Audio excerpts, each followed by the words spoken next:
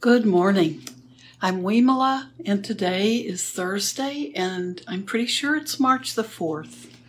So it even looks like spring here. We're not seeing anything green, but the buds are coming out on different plants.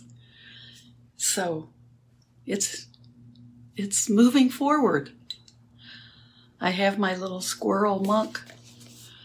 I've taken him down from another spot and putting him closer to the Buddha so he can enjoy the spring weather outside.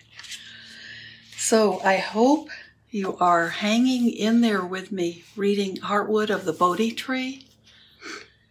And if you can just listen and let it, a lot of it may seem really out of reach, either as a concept or as a reality. But just try to think about it and think about it in your daily life, how that creation of I and mine, how stressful that can be. So, void of suffering.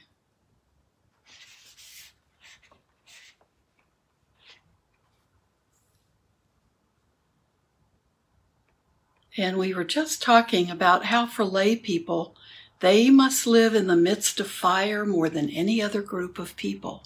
So this isn't just a concept for scholars or monastics. This can be a reality for all of us to end suffering. And we are mixed up in so much that we assume is ours. It's our responsibility. It's ours to fix, ours to control. And letting go of some of that can bring a lot of peace. So the next section, this is in the chapter of void of I and mine. This next chapter this chapter is void of I and mine, and the section we're on is called void of suffering. The meaning of the word nibbana, or nirvana, is clearly defined as freedom from dukkha, freedom from suffering, and as freedom from the mental defilements, which are the causes of dukkha. And those mental defilements are those unskillful things that get into our minds. So they're unskillful they're unwholesome or unskillful. They keep us trapped in samsara. They don't allow us to get beyond that. So those mental defilements are causing they cause the suffering. At any moment that our minds are void of I and mine, that is nibbana.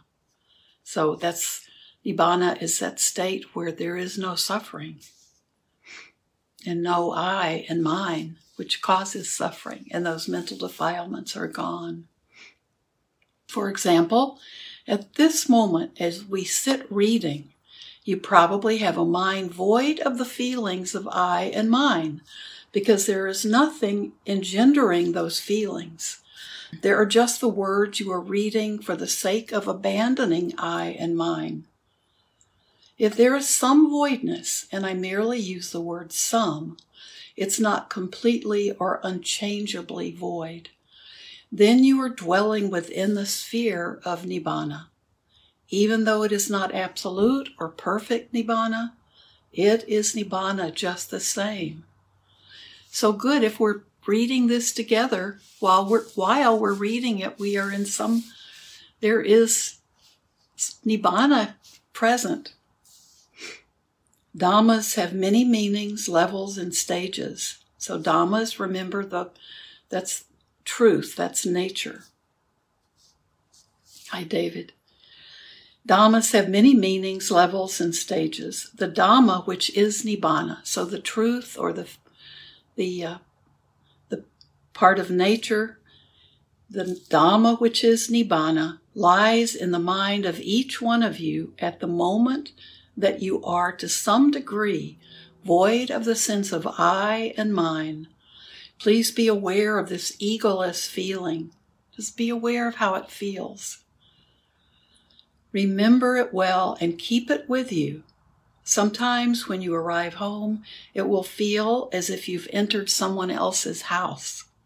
Or doing some work at home, you will feel as if you are helping out with someone else's work at someone else's home. This sort of feeling will increase steadily, and the dukkha that used to be associated with home and work, the suffering that used to be associated with home and work, will vanish. You will abide with a mind void of I and mine at all times. This is to take nibbana or sunyata, which is voidness, that emptiness, empty of I and mine, as the holy charm to hang constantly from your neck. Sunyata is a protection.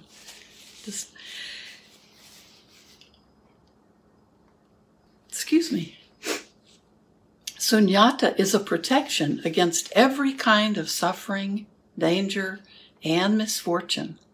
And sunyata, again, is that voidness, that letting go of I and mine. It is the genuine holy charm of the Buddha. Anything else is just a fake. With my speaking like this, you'll soon be accusing me of giving you a big sales pitch. Don't think of me, this is Buddhadasa talking, don't think of me as someone hawking the Buddha's wares in the marketplace. Think rather that we are all companions in dukkha, in birth, old age, sickness, and death, that we are all disciples of the Lord Buddha. If anything is spoken to stimulate interest, it is with good intention. Yet those with sufficient satipanya, which is that mindfulness and wisdom, will be able to see for themselves without having to believe me. That seeing will increasingly open the way for further study towards the ultimate truth. In this spirit of investigation, we will move our study to the subject of the dhatus, the elements. And often the elements are not, they're important in Buddhism, but we don't study them a lot.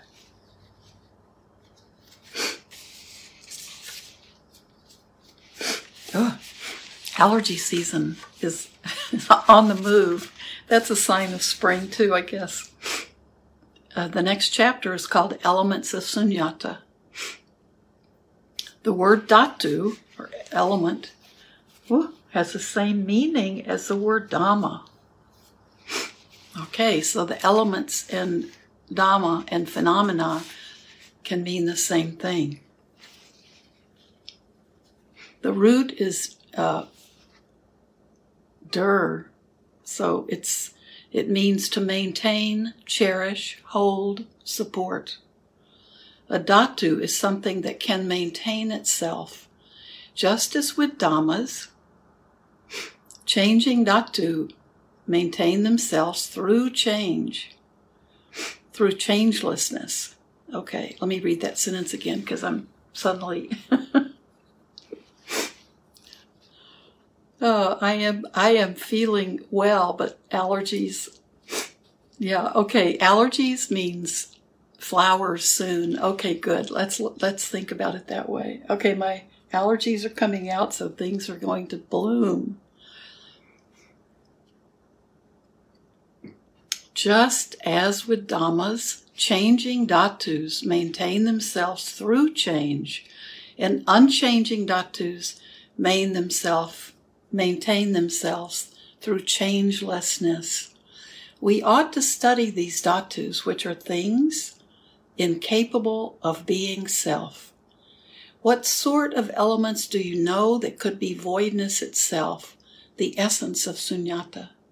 Students of physics and chemistry know only the material elements, of which there are over 100, with more being discovered all the time. None of these elements could ever be sunyata, or voidness, or no I and mine.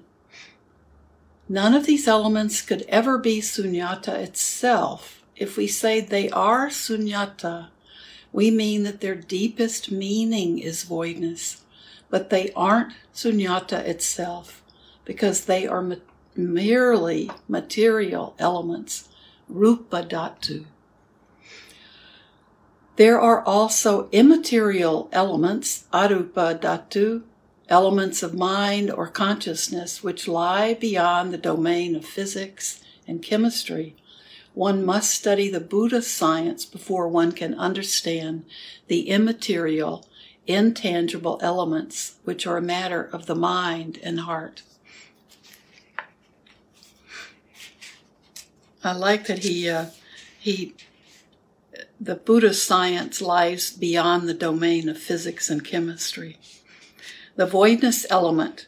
In which of these two kinds of elements does voidness abide? If a person were to say that sunyata is a material element, his or her friend would die laughing. Some people would say that it is an immaterial or formless element. And here, the noble ones, the Arya, those are the enlightened being, the enlightened humans, they would die laughing. Voidness is neither a material nor an immaterial element, but is a third kind of element that lies beyond the ken of ordinary people. The Buddha called it quenching element or cessation element. The words material element, Vatu Dhatu, or form element, Rupa Dhatu, refer to materiality in visible forms, sounds, odors, taste, or tactile objects. Formless element, Arupa Dhatu, refers to the mind and heart, to mental processes, and to the thoughts and experiences that arise in the mind. There is only one kind of element not included in these two categories, an element that is the complete antithesis and annihilation of them all. Consequently, the Buddha sometimes called it coolness element, Nibbana Dhatu, sometimes quenching element, Nirodha Dhatu, and sometimes deathless element, Amata Dhatu. Nirodha Dhatu and Nibbana Dhatu both mean quenching. It is the quenching element, the element that quenches all other elements. Amata Dhatu means the element that does not die. All other elements die. They must die because it is their nature to die, the nature of all conditioned things. Nirodha Dhatu is not tied to birth and death. On the contrary, it is the utter quenching of the other elements. Sunyata is that which dwells in this element, and so it might also be called Sunyata Dhatu, for it is the element that is the source of voidness for all other dhatus. If one is to understand those things called dhatu well enough to understand the Dhamma, they must be studied in this way. Don't be deceived into thinking that knowing the elements of earth, water, wind, and fire is sufficient. They are just a matter for children. And that's usually about all that we study in basic Buddhist suttas. Those are the four elements that we look at: earth, water, wind, and fire. They are just a matter for children, Buddhadasa says. Those elements are already spoken of and taught. Those elements were already spoken of and taught about before the time of the Buddha. One must go on to know the immaterial consciousness element, Vijnana Dhatu, the space element, Akasa Dhatu, and the voidness element, Sunyata Dhatu, which is the utter quenching of earth, water, fire, wind, consciousness, and space.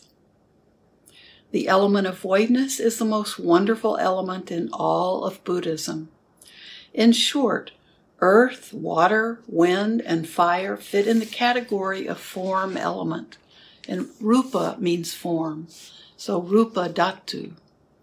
The mind, sense consciousness, and mental processes fit in the category of formless element. arupa, or not form, formless element, arupa dhatu. Then nibbana, this voidness element, sunyata dhatu, belongs in the category of quenching element, nirodha dhatu. You must find a quiet time and place to sit and look at all the elements. You will see clearly that there are only these three kinds. Then you will begin to discover sunyata dhatu or nibbana dhatu. That's what this book is about. And will understand this anatta or sunyata that we are discussing here. So anatta is what we also are calling sunyata. So we always think about anatta as one of the three characteristics of all beings, and that is the no self element. Sunyata. We may lay down the principle that in grasping at and clinging to I and mine, there are form elements, rupa dhatu, and formless elements, arupa dhatu. In the absence of clinging to I and mine, there is the cessation or quenching element, and that's the nirodha dhatu. Conversely, one may say that if the quenching element appears, one sees only sunyata. The state free of I and mine manifests itself clearly. If any other element enters, one will see it as form, name, visible object, sound, smell, taste, tactile object, feeling, memory, thought, consciousness, and so on. Each one in the whole confusing part has a part to play in the arising of clinging, which can appear as love or else as hate, somewhere on that spectrum. We all have just two dominant moods, satisfaction and dissatisfaction. We are familiar with only these two. And that's with our feelings. We think of, pleasant or unpleasant. This is satisfaction and dissatisfaction. We have been interested only in gaining that which is felt to be desirable, and in fleeing from or destroying that which is felt to be disagreeable. Things are unceasingly busy, and the disturbed mind is never void. What must we do to make it void? For it to be void, we must overcome or go beyond all those busy elements and come to dwell with the element of sunyata, or voidness, or anatta. Well, let's see. Do we have time to read? We only have, let's stop there. But the next reading we'll do, which will be, today's Friday, which will be Sunday, is Beyond All Elements. So that's just the last section, and it's only 2 pages in this short chapter, Elements of Sunyata. Beyond All Elements. And I think we're going to like this ending to this chapter. So, if you aren't familiar with the elements, and most of us are just familiar with the elements as they're discussed in the Satipatthana, the 4 foundations of mindfulness sutta, and he's saying those are the 4 they're just for children. So, well, it's okay. We can be children every day. We can feel like we're children just starting out on this journey. There are always other things to learn, but the basic things are what are most important. And so for some of us, there are some people who they might be struggling with taking things in, but suddenly they may hear one particular way of describing something, and things become clear. So that's why sometimes it's good to listen to lots of different teachings. Don't get overwhelmed with them, but be familiar with different teachers and think about different aspects that you're interested in. That we don't need to be, there's only that handful of leaves that are really important, the things that the Buddha came to talk about. But sometimes it's helpful to hear different ways of presenting that handful of leaves. And the thing that will get you will work with your mind to help it unlock, those doors unlock. So I hope you're liking Buddhadasa Bhikkhu. So we don't have much time left, but we can sit for a little bit. So if you're thinking, oh, I don't get all this stuff, and just try to let that go. Let that go. Just let it soak in. Good to listen to. A lot of times we don't understand the words that are chanted, but we can feel, we can just let our hearts open up when we hear it, and it can reach us on a different level. And I think teachings can be that way too. And we can hear something and think, I don't even understand what Buddhadasa is talking about. And we can just hear it though, and we'll pick up elements that we do understand. But sometimes just hearing it can be good for us and kind of help us stay on a good path. It can remind us of some beautiful things, whether we understand them. Yeah. Eva says, yes, brain exploding. I feel that way a lot, Eva. Reading this book, I feel that way often. So don't let your brain explosion feel bad or negative. Don't let it overwhelm you or turn you away. Just think of it as listening to something beautiful, but in a language you don't understand. And let it penetrate a different way than through our intellect. And then one day, I know this often happens for me, one day I'll hear something and it makes something else that I've really been confused about or struggling with to understand. And it just will, oh, that's what that's about. That's it. And I start seeing those connections. And that's beautiful when that happens. It's like doors begin to open up, mind doors. So now we can just let it all go. Just be with the breath.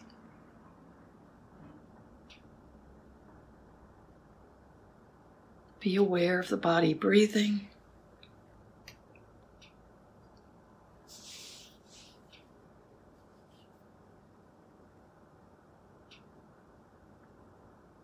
Let your body relax. Just let go. And let everything be. Just let things be the way they are.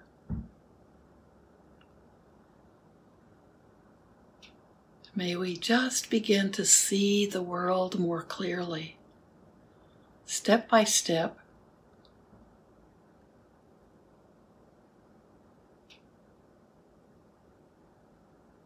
Letting nature be our teacher.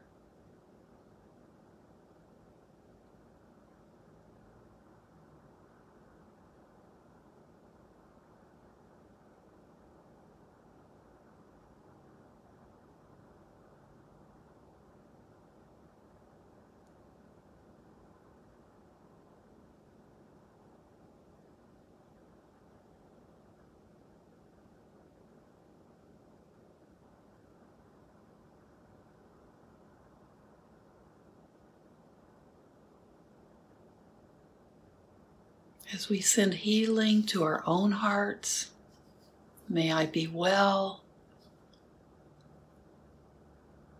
May I be content. May I be at peace.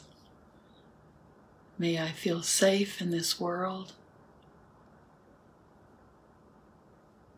We know we want to send it out. It doesn't just stay with us. As we begin to open our hearts, as we begin to really understand, loving kindness and compassion and appreciative joy and equanimity. It's only natural and only real as we allow it to go forward and just radiate out from us. And we know there are people suffering with war, losing their homes, losing their lives, losing family members. We know this is happening in Ukraine, but also all over the world, in Ukraine and other places.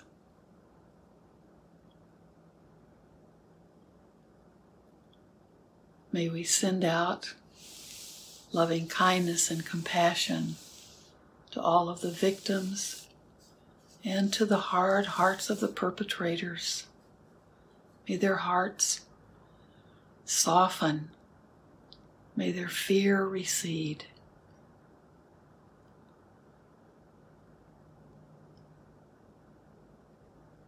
May greed and anger be replaced with generosity and kindness. May delusion be replaced with truth.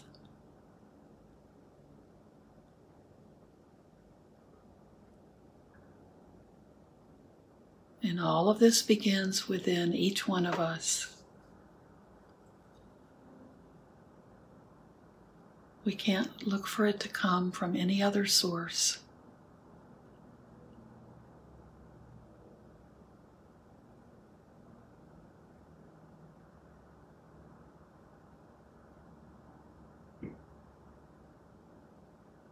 Stay with the breath. So grateful that the body is taking care of us and allowing us to breathe each breath.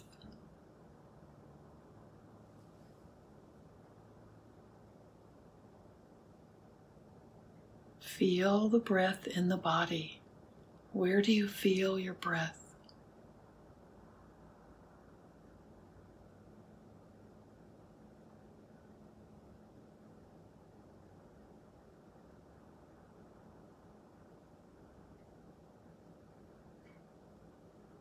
Whenever you need to, just come back to this breath.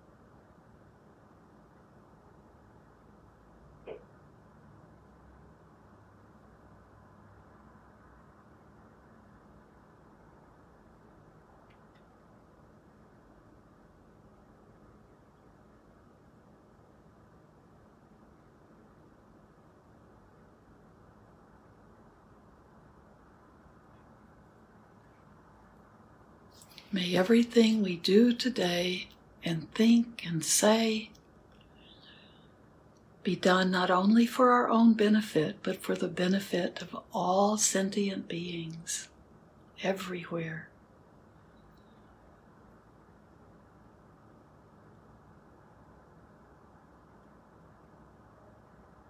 Thank you.